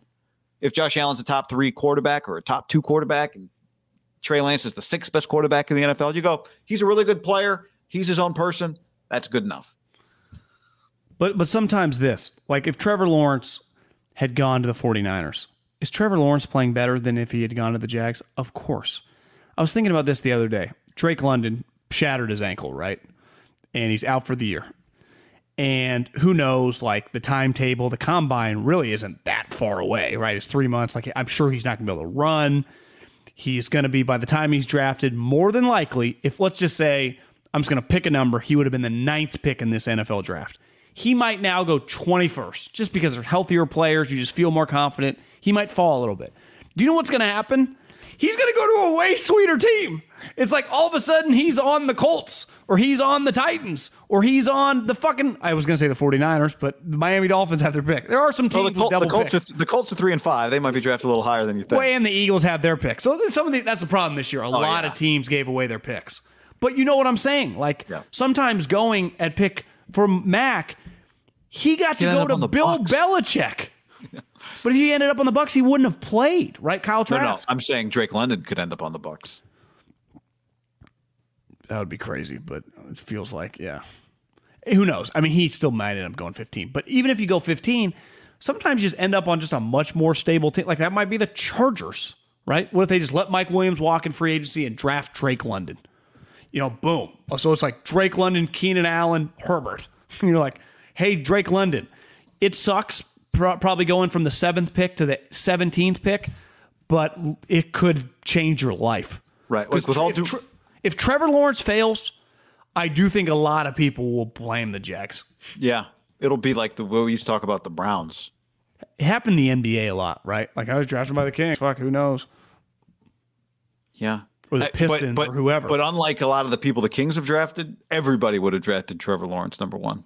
Every single human alive. So not everybody would have drafted Trey. Not everybody would have drafted Zach. Not everybody would have drafted Max. Some people would have drafted Fields. Yeah. I think there was he was number 1 on every board they can say Zach Wilson. I do not believe it. If you were drafting one, you're going to take Zach Wilson over Trevor Lawrence. I would be. It's easy to say when you're drafting like 28th, be like, yeah, we had Zach Wilson above him. Like, okay, yeah. What would happen if I put you at one? You're going to take Zach Wilson? I'll bet my ass you won't. Right. So but here's what I know. The second that the Patriots drafted Mac Jones, everybody, us included, went, oh. But he was also, like, a lot of people thought that he was, could go there, right? Yes, I'm just saying the second it happened, you went, well, maybe he's got a shot to just be solid. He's better than I thought he would be, even as a rookie. But he looks in the realm of what I expected him to become. And what he has been this year is not where the discussion was never about what does he look like halfway through his first season. It's, in the end, can he be what Trey Lance could be, what Justin Fields could be? One thing I would have said this in April, and it's wrong, is I would have said I would have rather just traded a 2 for Sam Darnold than trade up and get Mac Jones. Or even if you would have said, well, you get Mac Jones at 12, I'd be like, I'd rather trade the second for Sam Darnold and take a player at 12. Yeah. I would have been wrong on that. I would rather have Mac Jones than Sam Darnold. Right. You absolutely would. He's better today than Sam Darnold is 4 years into his career. You agree with that? And you'd rather have him right now than Jimmy Garoppolo? Or is that close? I think it's close. Yeah, I would just rather have Mac Jones than. But you'd rather have the rookie, and yeah. But I would rather have what hopefully Trey can become than both. Now that doesn't. He might not become it, right? It's a lot's incumbent on them to coach him up and figure it out. Finally, John, before we conclude today, an ode to Buster Posey, who retired on Thursday. One of the greats. I showed you during our live stream the scorebook I have from calling minor league baseball 2009. When Buster was on the Fresno Grizzlies. And, what's crazy about that is he won a World Series in 2010. He retires in 2021. He's in AAA in 2009, which was his second year of pro. It really was his first full year of pro ball because he was in college in 2008. Like the whole time, and he was the Golden Spikes Award winner there. Like the whole time, he's just been at the head of the class. It's a pretty incredible career he's had. I was about to bring up Matt Cain because he got drafted. He was a little older, obviously. He got drafted in 2005. But I was just thinking hearing you say that because I know that when you were there, you got to see, right, Lincecum came through, Bumgarner came through the Fresno Grizzlies, correct? Yeah, I was not there with Lincecum, but I had I was there with Bumgarner and Posey. I mean, Guy, they had a run, I guess. So Cain, and Kevin Fransden. Cain got drafted in 2003 and was in the bigs by 2005. When I think of their core group of their championship teams, obviously they're bullpen guys, but it's just different because not them all, Affeldt wasn't a homegrown guy. Javi Lopez was not a homegrown guy. Sergio Romo, I'm not sure was a homegrown guy. It's a little different with bullpen guys. But their core four, that was the name of the bullpen guys, but their core four players to me were Posey and the 3-star pitchers, Lincecum, Cain, Bumgarner. All 4 of those guys shot like a fucking rocket ship in the minors. When you hear some of these stories. Tim was one, right? One and done. Yeah. Cain came out of high school in 2003, was starting in August by 2005, and was the number 2 starter by 2006. Bumgarner was whoop. It was like those guys, they were just all 4 of them, no doubt about it. Posey was the most influential because he was the starting catcher in all 3 teams. The 3 pitchers, Lincecum was a star in 10, Cain the star in 12, Bumgarner the star in 14. But it was like, I just think of that group together. Again, they kind of overlap and they didn't all peak at the same time. But Posey played such a big role in all 3's career. Yeah. Right? He's the guy running out to hug them. Lincecum has the 14K game. When Cain dominates in 12, and when Bumgarner goes, I don't know, fucking Tom Brady on baseball against the Royals. And he's just, we've spent so much, it feels like, of our voices about Trey Lance. And ultimately, the reason we talk so much about Trey Lance is because they put all their chips in the middle of the table to draft the guy at number 3 overall. And I think when you look at Lincecum, Cain, Bumgarner, and obviously Posey was a 5th overall pick, all 4 of those guys were first-round picks. Now, they were at different, I think Lincecum was like 10, Cain was 25 out of high school. I think Bumgarner obviously out of high school too, and Posey 5. all you want is to land a superstar Hall of Famer, right? Whether you trade up to get him, whether you draft him in the first round, you are just hoping to get a star. And Posey, I'd say Steph Curry's career, right, is going to be better. It's just going to be longer. He's going to score 30 points for like a decade straight, right, or whatever. Not quite 30, but you know what I mean. But you just can't, like the guy was anchored 3 World Series teams. He won an MVP. Did he win comeback player of the year? I saw someone say he's won 2 comeback players of the year, so I assume that's what somebody told me too. Did he win it this year? Did he win it this year? He would have had to. They haven't given their awards this year yet, have they? So are people just saying that because he's like a lock? Do you get... But he's just... You just can't ask for anything more, when you draft whatever the position is. Obviously, his position, you're going to hit less home runs or whatever, unless... Did Salvio Perez hit like 48 home runs this year? Yeah, or something? He did. What the fuck was that? It's on the Royals. No one noticed. Posey never had that season, but I looked up a couple times. It was like, he's at 38. It's like August. I'm like, what is going on with this guy? Yeah, I know. I think part of it with Buster, too, is that right, because you want a champion player, a star player, and a winning player when you draft a guy. Yeah, and a leader, a face of your franchise, right? And he was all those things, and he had big moments, but because he was a catcher, he shared big moments with pitchers. It wasn't just about hitting. Would you say would you agree with me that those 3 guys synonymous with him? Just they're all like elite players. Yeah, but started all-star games. But what's interesting about it, right? He caught 2 of their perfect games, or no hitter. Kane was a perfect game. He caught 1 of Lincecum's no hitters. Their roster was different all 3 championships. By the time you got to the second championship, Lincecum was a 5 ERA guy. By the second championship. Yeah. They had this core, but it really was a revolving door around him. The teams were so different every time. They had a few guys that, Tim kind of peaked in 9, but was still good in 10, right? And helped him a little bit in 12, right? Yeah. Was it 14? What year did he come out of the bullpen? I don't know if he was on the team in 14. I think it was 12. So, they maybe were so maybe it was 14. I thought he was, but yeah, maybe it was. I remember when Buster came up. Well, Buster actually went up at the end of August and then came to of 09, then came back. I think started 10 in AAA, and I remember the conversation. Like I was in Fresno calling their games at the time, and it was, are they going to call this guy up and just is he going to take Molina's job? And they did, and he did, and I think he's a Hall of Famer because I think he was always one of the best catchers in the game, like elite in that elite every year. That's one of the best. And I know this about him. I remember, I think I told you this earlier, when he came up in AAA in 09, and I'd seen him in 08. Actually, I didn't see him in 08 at the College World Series because Florida State, I was there covering Fresno State, who won it that year. Florida State got eliminated that year. Gordon Beckham and Georgia were a big deal. Wasn't Florida State like a top 5 seed too? Like they were stacked. Yeah, and they were 2. I think they got swept. Yeah. But I remember when Buster Posey came up in 2009 to AAA, the story was that Buster, what we were told was Buster had not pulled a home run yet. All his power had been to center, right, center, and right, which is really rare for a young hitter. Usually it's the reverse. Anybody with power starts pulling the ball, and eventually they learn to hit to all fields. Buster was the opposite. And from the beginning for me, Buster was a must-see AB.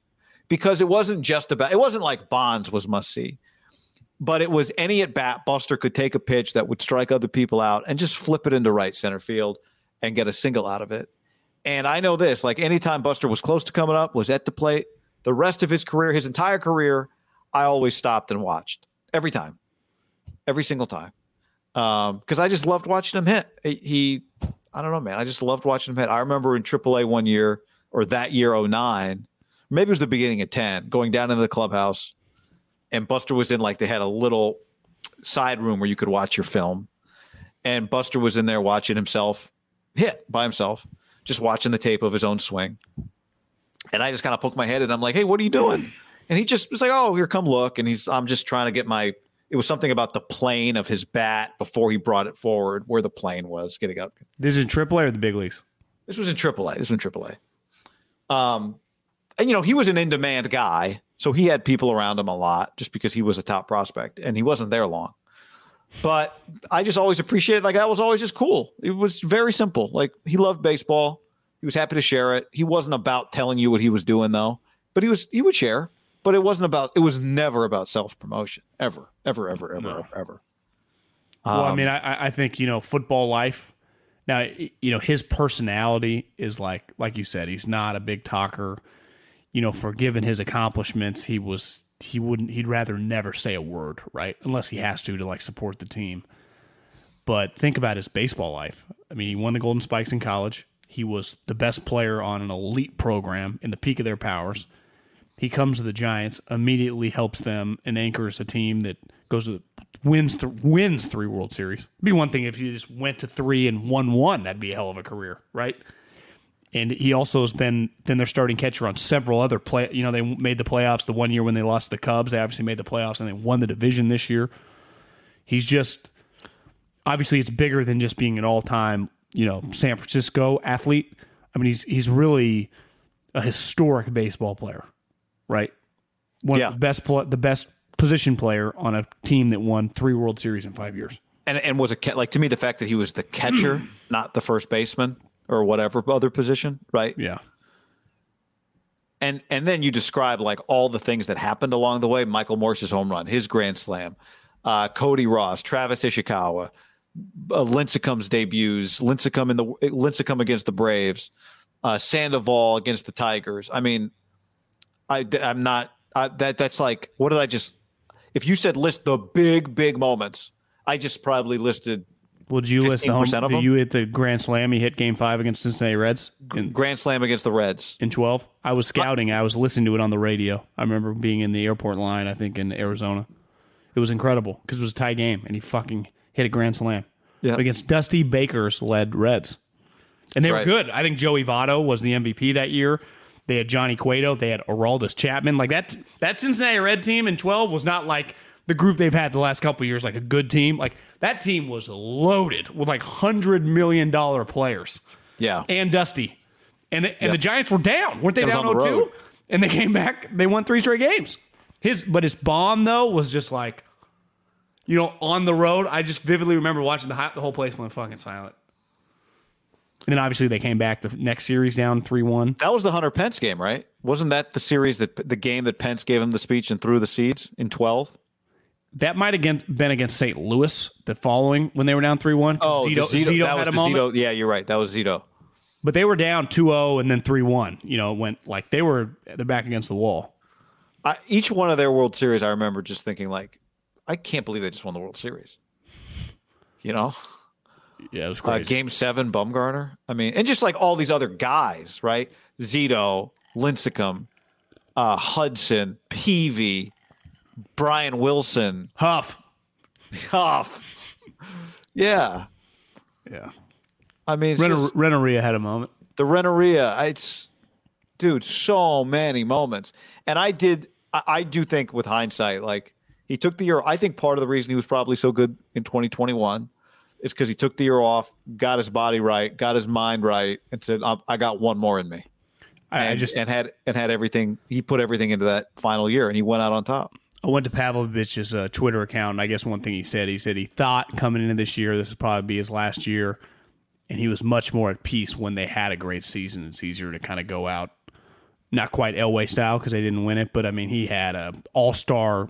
Did he get corona or something right before the All-Star game? Because he was the All-Star starter. No, he was hurt. Was it COVID or was he just kind of hurt? Maybe that's what it was. He was injured, but he would have been the All-Star starter. He was having an incredible first half.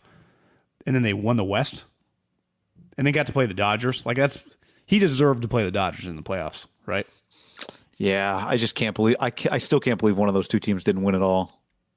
He had a home run, I think, in Game 5, right? He won big home run. Abo Taco. It's a big home run. That's one you watching it going, if Posey could just go deep here, and he did. Yeah, he always came through.